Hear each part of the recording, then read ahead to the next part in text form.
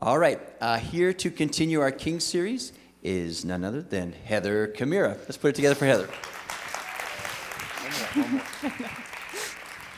Good morning, everyone. Really blessed to be with you this morning. Always love getting a chance to see your beautiful faces.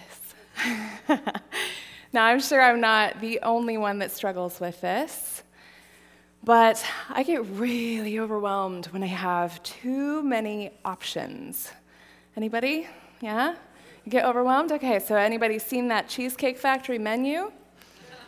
Okay, that thing gives me anxiety, okay? That's like 30 pages long. They slap that book down in front of you, and you're like, I'll be here, like, just come back in an hour, I guess.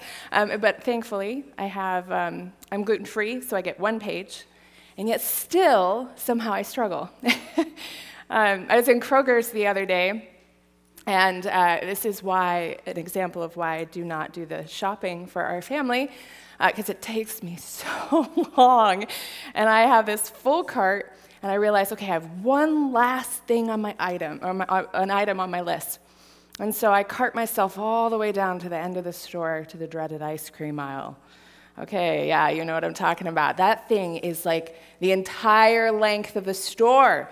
And I'm like overwhelmed with options, right? And I need one certain kind, and I need one certain size, and I'm just carting myself all the way down to the end of the aisle, and I can't find what I'm looking for.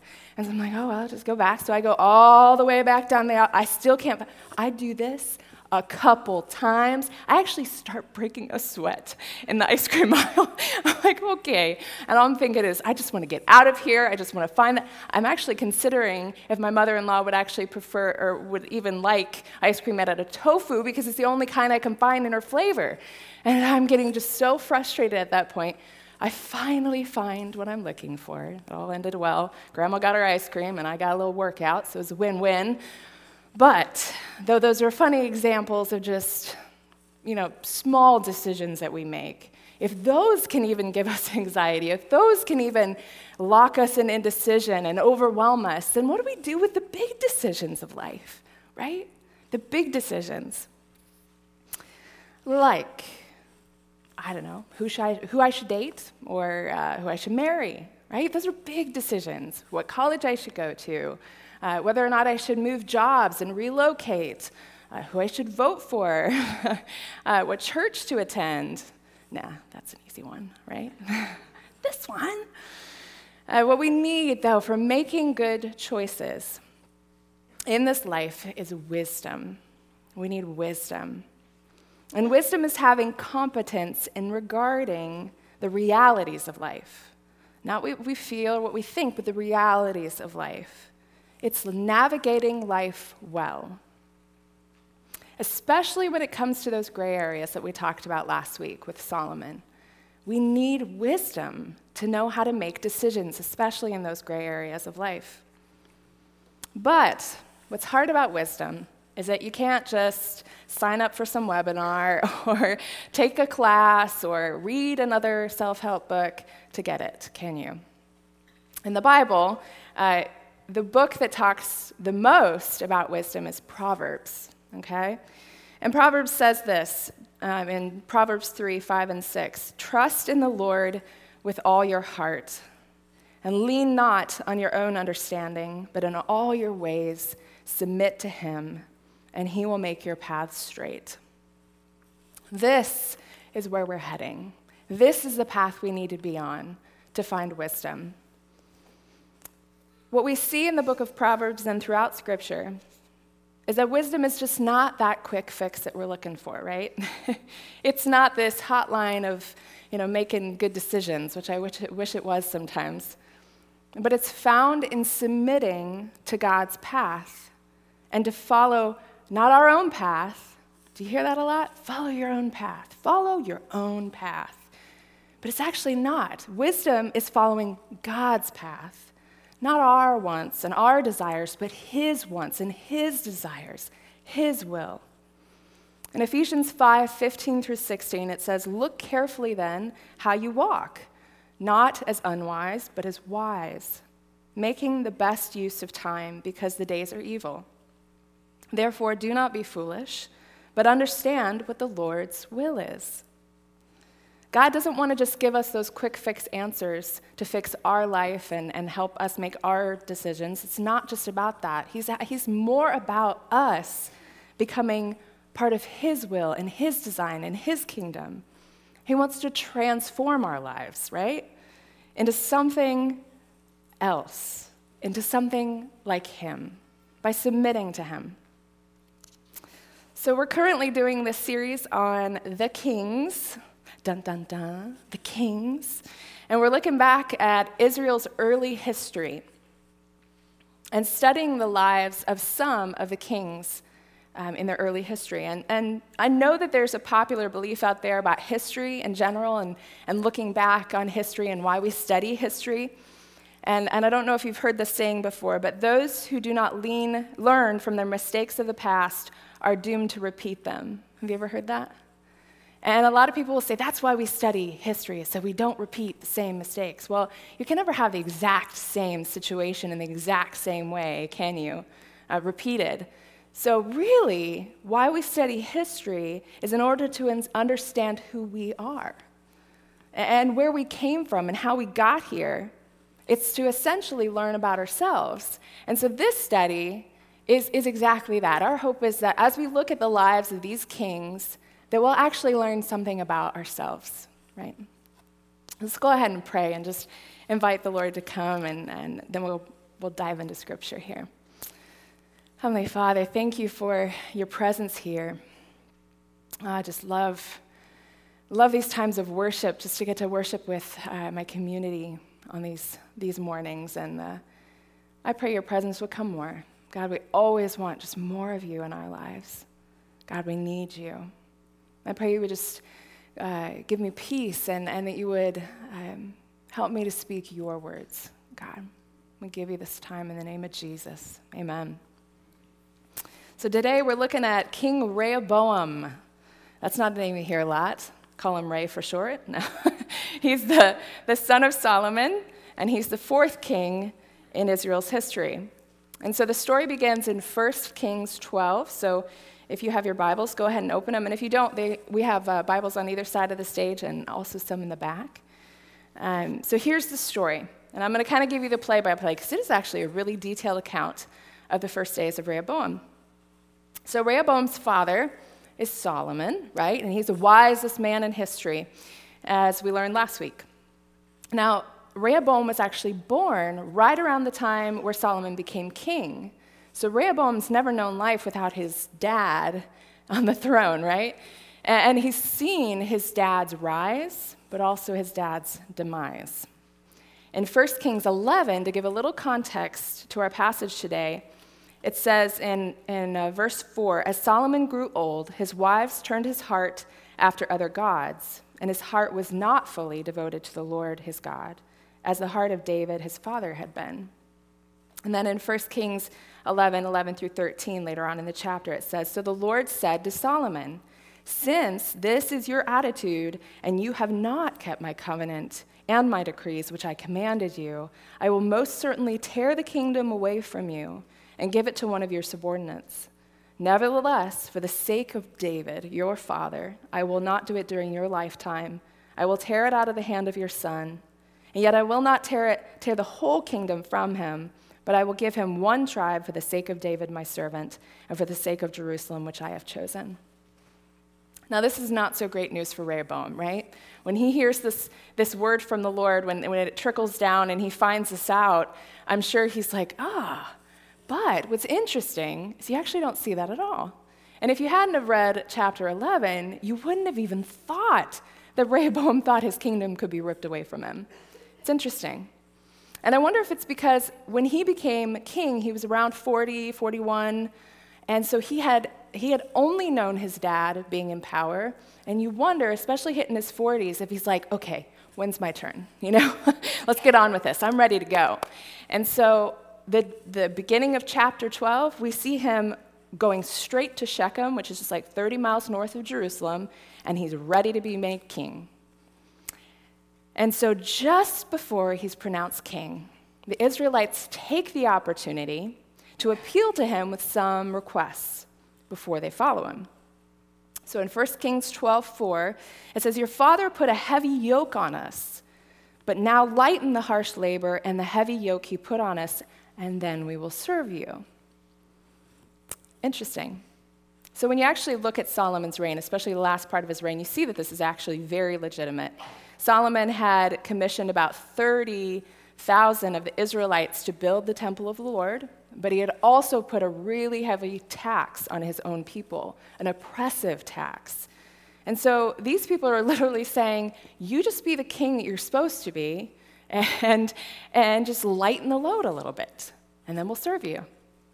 It's a pretty reasonable request, and kind of amazing if you remember what we just read in chapter 11, right? It's as though God's giving Rehoboam an opportunity to make the right choice. Now look at verse 5. Rehoboam's response to the Israelites is, "Go away for 3 days, and then come back to me." So he just wisely asks for a little time to think about it, which is good. That's a good thing to do. But we don't have any evidence as over the course of the 3 days that he prayed about it. We don't have any evidence that he consulted the priests or that he got the prophets involved and said, what do you say the Lord is saying about this decision? Because this is a big decision, right? What he does do, though, is wise, and he gathers around him wise counsel, right? Counselors around him. But, sadly, that's about as far as his wisdom takes him. So 1 Kings 12, 6-8 says, "Then King Rehoboam consulted the elders who had served his father Solomon during his lifetime. 'How would you advise me to answer these people?'" Good question. They replied, "If today you will be a servant to these people and serve them and give them a favorable answer, they will always be your servants." But Rehoboam rejected the advice of the elders, the advice the elders gave him, and consulted the young men who had grown up with him and were serving him. So the elders in this scenario are that they have this perspective that only years and only experience could have provided them, right? They had been the advisors of Solomon. They knew how this worked. And they also saw the decline of Solomon. They saw the oppression of their own people. They had context for this appeal that the Israelites had made. And their advice was, lighten the load. That was good advice, really good advice. But apparently Rehoboam wasn't looking for good advice or wise counsel, was he? He was looking more, I would say, for affirmation. He was looking for somebody to tell him what he wanted to hear. Because, as we'll find out, he had already kind of made his decision. So I don't think our issue today is as much as that we just reject wise counsel, as in we just forget to ask for it, right? That's my problem. I forget to ask for help. I forget to ask. And maybe it's because we live in a society that's so individualistic, right? I mean, you can live life pretty well without being dependent on too many people. And that's just a reality of our world. And I would say that that's actually something the world would say is a strength, you know? It's like, you take care of number one, or you don't need anybody, you know? Like, you hear that a lot. You don't need anybody. And you definitely don't need anybody to tell you what to do, right? Or to be accountable to anybody, right?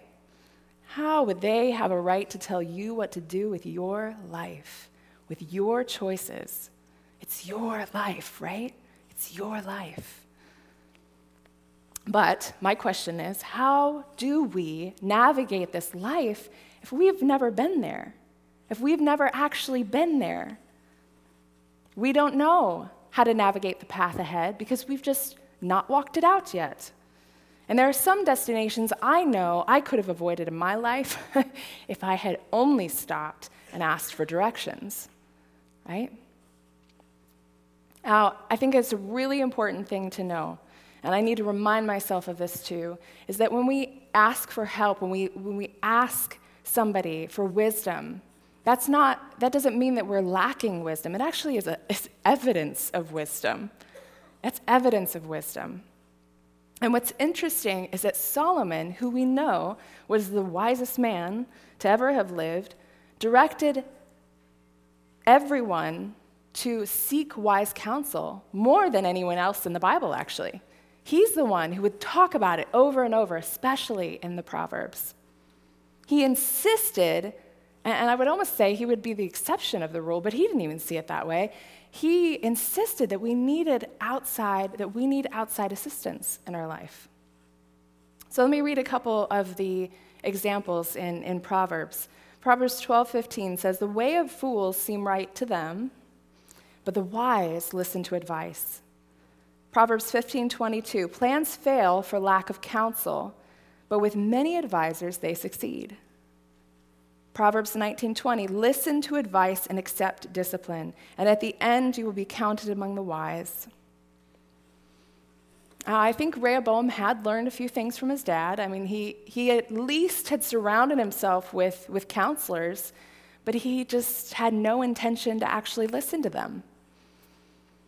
The Bible says that it's the fool who says that they don't need anybody to tell them what to do. I don't need you to tell me what to do. Or a fool is one who knows what's right. He knows what he should do. He just doesn't care. He just doesn't care. But to navigate this life with wisdom, we need to not only surround ourselves with wise counsel, but we need to listen to them, right? We need experienced mentors in our life. We need counselors. We need older people who've been there before, who've lived it well, to tell us the truth. And I think this is especially important for us, us younger people, right? It's really important to have mentors in your life. Do you have mentors in your life? Do you have anybody in your life that's older than you that you're doing life with, you're sharing your life with, and not just the good parts that you already have kind of under control, but your whole life? You know, you're really sharing your life with somebody that's older, that's been there. And are you willing to listen to what they have to say? Are you willing to learn, to be teachable?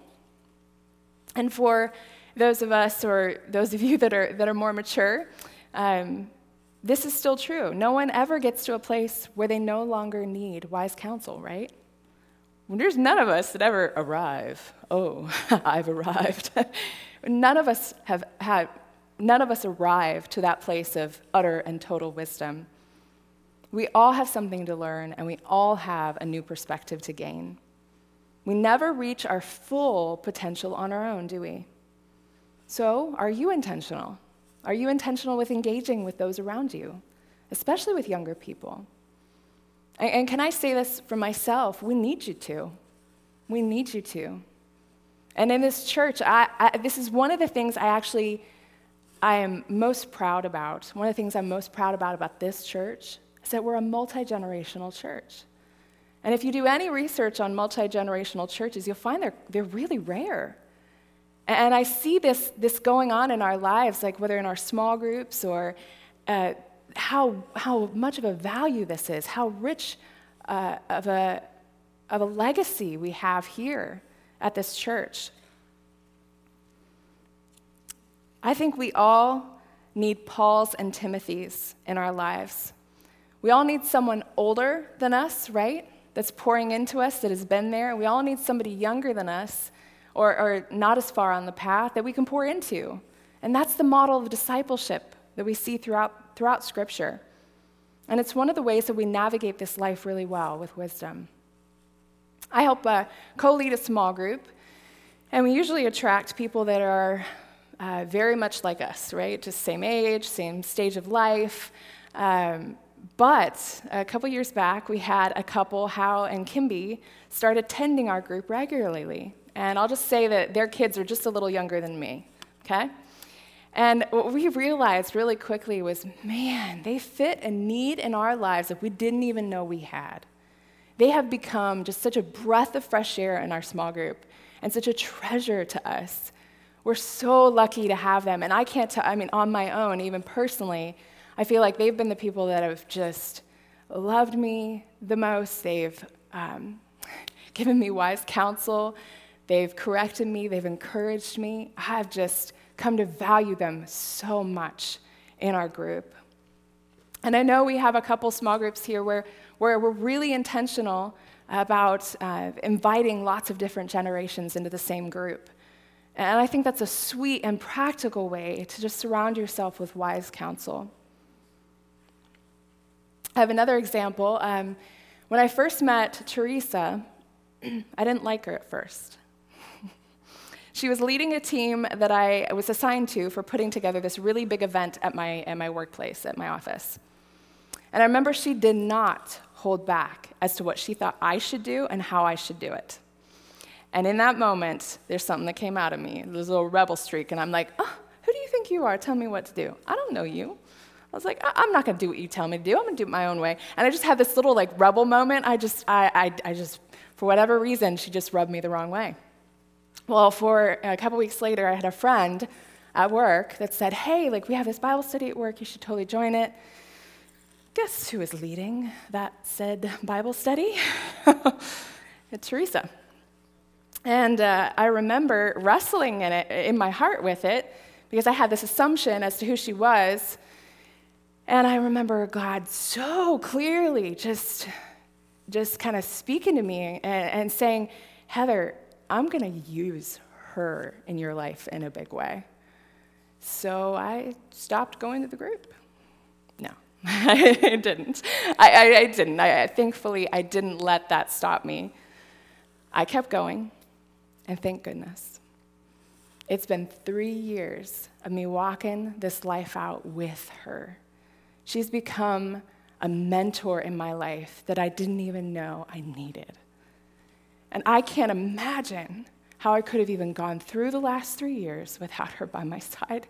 And if I had just gone on, and this is what you need to hear, especially us younger ones, if I had just gone on the first impression and the feeling that I had, and I made my decision out of that feeling, instead of actually listening to the voice of God in that moment, I don't know where I would be. You know? I know that that's what God had for me, the best thing he had for me. Thank goodness I followed what he said. You know what I love most about Teresa is the fact that, yes, she is direct, and yes, she is intentional. But what I treasure most is that she's where I want to be one day. She's where I want to be one day. And I learned from her so much by just watching her walk out her own walk with God. I learned so much. So what does Rehoboam do? Instead of listening to these wise elders and counselors in his life, Rehoboam looks to his buddies, right? His pals, his peers, his dudes. I don't know, keep going. I could keep going there. And they basically tell him what? They tell him, you go to the Israelite people and you demand respect. Ever heard that? Does that sound familiar at all in our culture? That you go and you demand respect. This is what they say in verses 10 and 11. The young men who had grown up with him replied, these people have said to you, your father put a heavy yoke on us, but make our yoke lighter. Now you go tell them, my little finger is thicker than my father's waist. I am a better man than he was, right? My father laid a heavy yoke on you. I will make it even heavier. My father scourged you with whips. I will scourge you with scorpions. Yeah, good luck with that one, Rehoboam. These guys, not wise counsel, right? They were so caught up in the privilege of their leadership that they forgot about the responsibility that comes with leadership, right? They were focused on what they were entitled to. They were not focused on using their position to serve the Israelite people. And if this is the mentality that they had, you can obviously see this is the mentality Rehoboam had because he doesn't even question it. When you assume, and this is important, especially today, when you assume that since everybody you know is doing something, that it's probably right, that's called herd assumption. And it is a big assumption and a big risk to take, right? Everybody's going this direction, so it must be right? And we don't even question it because these are the people we do life with, right? There is almost nothing more significant in determining the course of your life than the decision of who you're going to do life closely with. Who's riding along in the car with you, right? The path you travel down in life has everything to do with the people that you do life with. This is why we stress the importance of small groups in our community, doing life with people who love Jesus like you do. We all need friends. We all need friends to sit in the passenger seat of our life and to help us navigate those really hard parts of life, right? To encourage us to keep going. But are they loyal just to you and to themselves, or are they loyal to the truth as well? Are they the kind of friends that if you made a wrong turn, they'd be like, yeah, you were supposed to make a right turn, but you made a left turn. Yeah, we should turn around. Are they willing to risk it a little bit and tell you the truth? Because those are the friends that we need. Proverbs 13:20 says, "Walk with the wise and become wise, for a companion of fools suffers harm."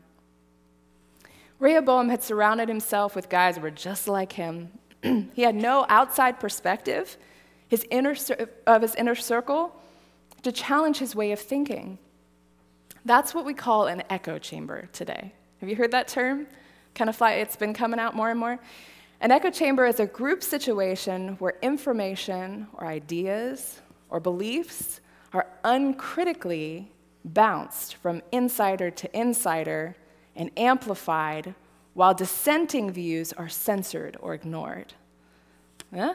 This is called your Facebook feed, okay? Because then when you realize, oh, wait a minute, like everybody is saying the same thing I am. Oh, this is nice. That's because you've blocked everybody else, right? You've blocked all the ones that are just going AWOL on Facebook. And I'm all about that, just getting rid of crud, and not always taking in all that stuff. But I also want to make sure we're not just insulating ourselves from critically thinking about what we believe and why we believe it, right? I think that's why it's so valuable to have people around us and friends that are different than us, that have different perspectives than us, that can help us think critically about the path that we're on. Because what we got to remember is that we don't hold the whole truth, okay? You don't have the whole perspective of reality, okay? So we need other people, especially when it comes to our lives, right? Boy, do we have some blind spots. We need each other to have a full reality, to see the full reality. I had a friend that I met this girl in my freshman year of college. We were the same height, which was cool, and we were taking art classes together. And we started hanging out more, realized we had a lot in common. Her dad used to be a pastor too, and she's just really cool. And so we started hanging out more, as you do when you're a freshman, trying to find your people. And so one day we were walking along a path, and we're sharing life, and I'm asking her how she's doing, and she asked me how I'm doing, and I start sharing, and she interrupts me at one point, and she's like, points out something in my life that I've always done, that she's like, you know what, that's not really healthy, right? You know that's not actually what you should do, right? She's like, why do you always do that? And I'm like, who are you? I don't know you. That defensiveness just rises up. That's because it's how I've always been. And I can't fathom somebody trying to come into my life and correct me, heaven's sakes. But she did. And she was right. She was absolutely right. And I can actually tell you that conversation that we had was a pivot point for me. It was a point in my life where I got challenged by somebody else's perspective. And it shifted the course of my life in a really good way. And we're best friends. We are best friends to this day. I wish she lived closer, but she's wonderful. And that's the kind of friends we need, right? We need friends that are going to tell us the truth. So as the story of Rehoboam continues, we see that 3 days later, the people reconvene, and Rehoboam gives them his answer. He says that he would lead in such a way to make them long for the days of his father, that he was not there to serve, but he was there to rule. Verses 16 and 17, when all Israel heard that the king had refused to listen to them, they answered the king, "What share do we have in David? What part in Jesse's son? To your tents, Israel, look after your own house, David." And so the Israelites went home, But as for the Israelites who were living in the towns of Judah, Rehoboam still ruled over them. Rehoboam has a rebellion on his hands because of his choices. And as God said, the kingdom is split in two. Some to the north, 10 tribes to the north, and 2 to the south. Our actions and decisions really do matter, don't they? And they can have really big consequences. And it's not because God is some angry God and always looking to punish us when we make a wrong turn or when we go down the wrong path. This is just called the principle of sowing and reaping. And it's hard, right? Cause and effect. Rehoboam had not set out. That wasn't his goal, to divide his kingdom in two. Actually, his name means expander of kingdoms. It's sad, really. He didn't set out to divide a nation or to set it on a path of disaster, but he chose just simply a foolish path.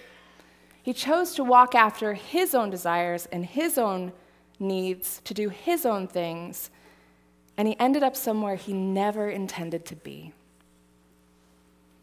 When we realize that we've taken a wrong turn, what should we do? What does our GPS tell us?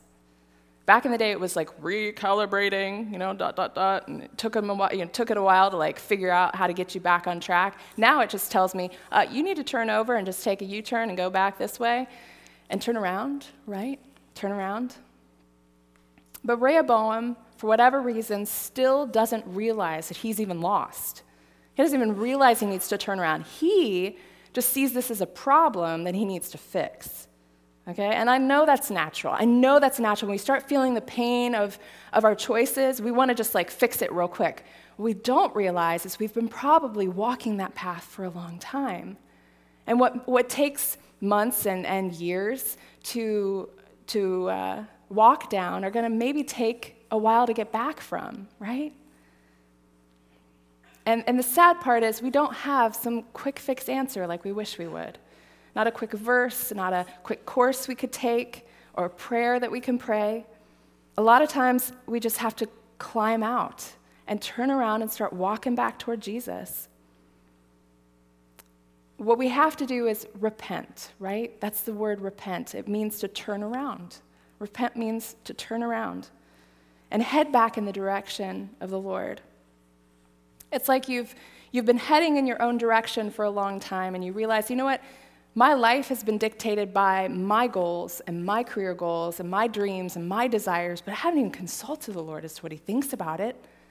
And you realize, you know what? Instead of doing that, I'm going to actually turn around and face the Lord and ask him, what's your will? What's your purpose? What's your desire for my life? So when Rehoboam gets home to Jerusalem, he decides to go to war, because that's what you do when you want to fix a problem, right? You go to war. And the last 2 tribes he has left, he takes Judah and Benjamin to go fight against the tribes of Israel up north.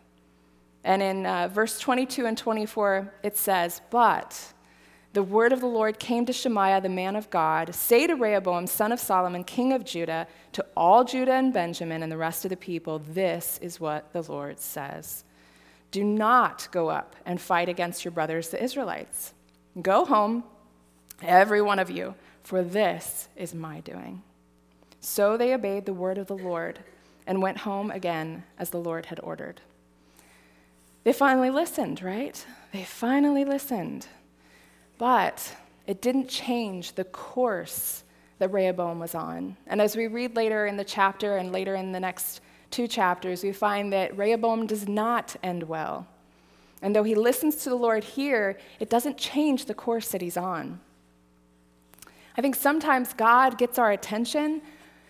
This is hard for me, but he gets our attention sometimes by somebody coming into our life and giving us a word of correction. That's not a fun one, right? But are we correctable people? Are we correctable people? Can you be approached about a fault without chewing somebody's head off? I've done that. Can you be approached about a fault and not sink into depression or self-pity, or become passive-aggressive and play nice on the outside and then get them back later because they called something out in my life? Can Can you be corrected without gossiping about the person behind their back? One of the keys to navigating life well with wisdom is being willing to really listen to what people have to say. And after many of Jesus' sermons in the Gospels, after many of them, he would say this. He would say, whoever has ears, let him hear. Whoever has ears to hear, let him hear. And that's pretty much all of us, right? We all have ears. And what he's really trying to say, right, is he knows that his words, which could bring freedom and life and salvation to the people that are listening, some of them, the information goes in one ear and right out the other, right? Because we're not really listening. And he's saying, I want you to hear what I have to say. And what we see in the Bible is that God's not actually hesitant to speak to his people. Isn't that cool? God is not hesitant to speak to us. He is so willing to speak to you. You know that? But usually it's us that aren't in a position to listen, right? We're not in a position to listen. Are you willing to let God speak into any area of your life? Anyone he chooses? Or are you strong-arming God and saying, you know what, I'm fine with you blessing my family and blessing my church and coming into my relationships. But when it comes to my career, hands off, God. That's mine. You don't mix God and careers, right? I've heard that. This is business. This is business. That's just an example, but when we strong-arm God and we say, like, you're allowed in these parts of our life and not these, we're living life sectioned off, right? Like a grapefruit, like pieces. God's this piece, and our career is this piece, and our relationship is this piece. But God wants us to be like chocolate milk people, right? Where the syrup is all like mixed in, and you can't tell the difference between what's milk and what's chocolate syrup. He's just mixed into our life. That's what he wants. He wants full access to every part of us. He wants total freedom for our lives. I think it's actually when we start hitting hard times. And like with Rehoboam, when he's starting to really feel the pain of his decisions, that's when he finally listens. And that's usually when we finally listen too, right? That's when we finally call out to God and we're like, I need you, God. Help me. I can't do this alone. And we realize we really can't. We realize we need him.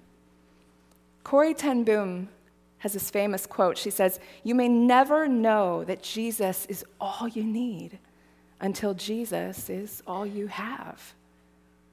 How true is that?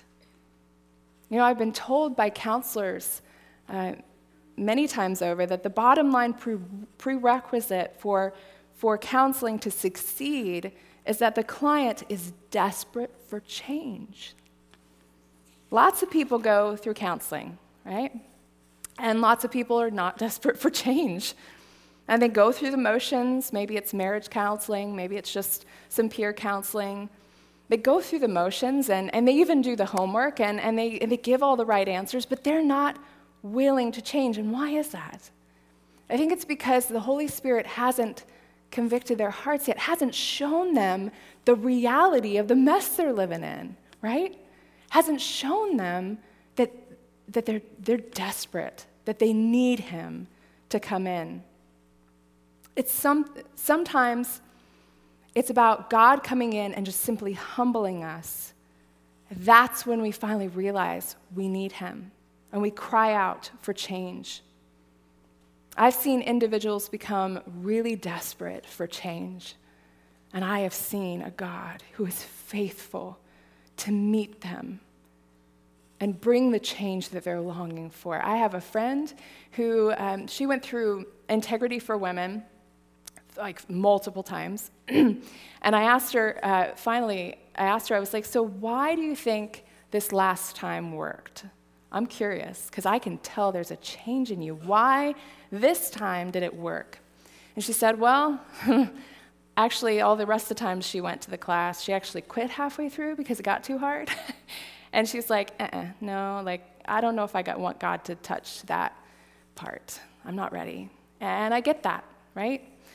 But she said this last time, she finally hit that place where she was sick of it. She was sick of the effect it was having on her life. She finally got sick of it. And she said, I need God. And you know what? Whatever it takes. Whatever it takes.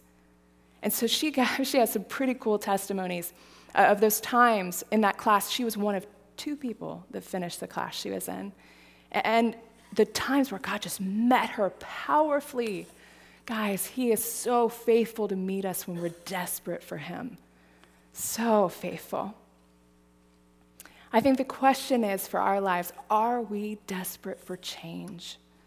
Are we desperate for change? Are we willing to pull over and change directions? Change directions. So let's go ahead and stand, and we're gonna just go ahead and go right into ministry time.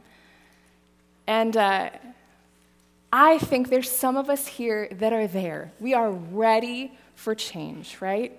We recognize that we need God and that he's the only one that's going to be able to fix this. And we're feeling the pain of those decisions in our life. But I also know that there's probably people here that you want to be there, but you're not there yet, you know? I have been there. Where you're wrestling with God. And I just want to say, God doesn't want you to just wrestle on your own, in your own head. He wants to walk this out with you. And he will totally just take you right where you are right now. He's just saying, I want to do this with you. I want to walk this out with you. And so if that's you, if you feel like, I am desperate for change, there's some things in my life where I know and I recognize I need God. And I'm willing to make some exchanges with him today. And even those that are just kind of like, I want to need him, I want to feel that, but I'm just not there yet, that's okay too. Come forward. Keep just being willing to step, one step toward the Lord. So if that's you, feel free to start coming forward. But I have one last group of people I want to call forward. And I know you're going to not want me to tell you to do it. I'm not going to make you. But I would love to have the younger people in our church come forward and get blessed by some of the older people in our congregation. So if you're like in your 30s and younger, I want you to come forward and just have somebody bless you. When's the last time you had someone come up to you and just bless your walk with Jesus? Okay? Well, as simple as that is, just come forward and let somebody put their hand on you and just bless you. Just bless you.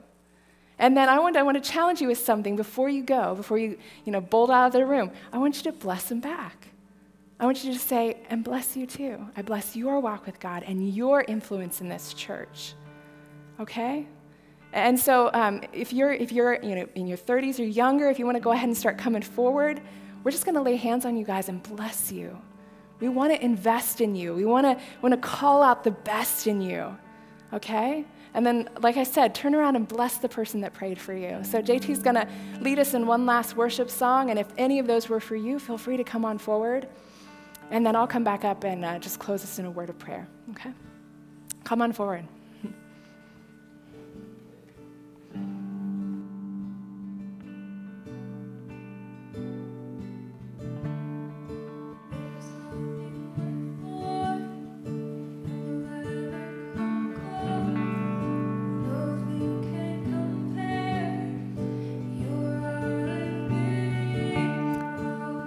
We have some men prayers over here and over here, and some women, some older women prayers.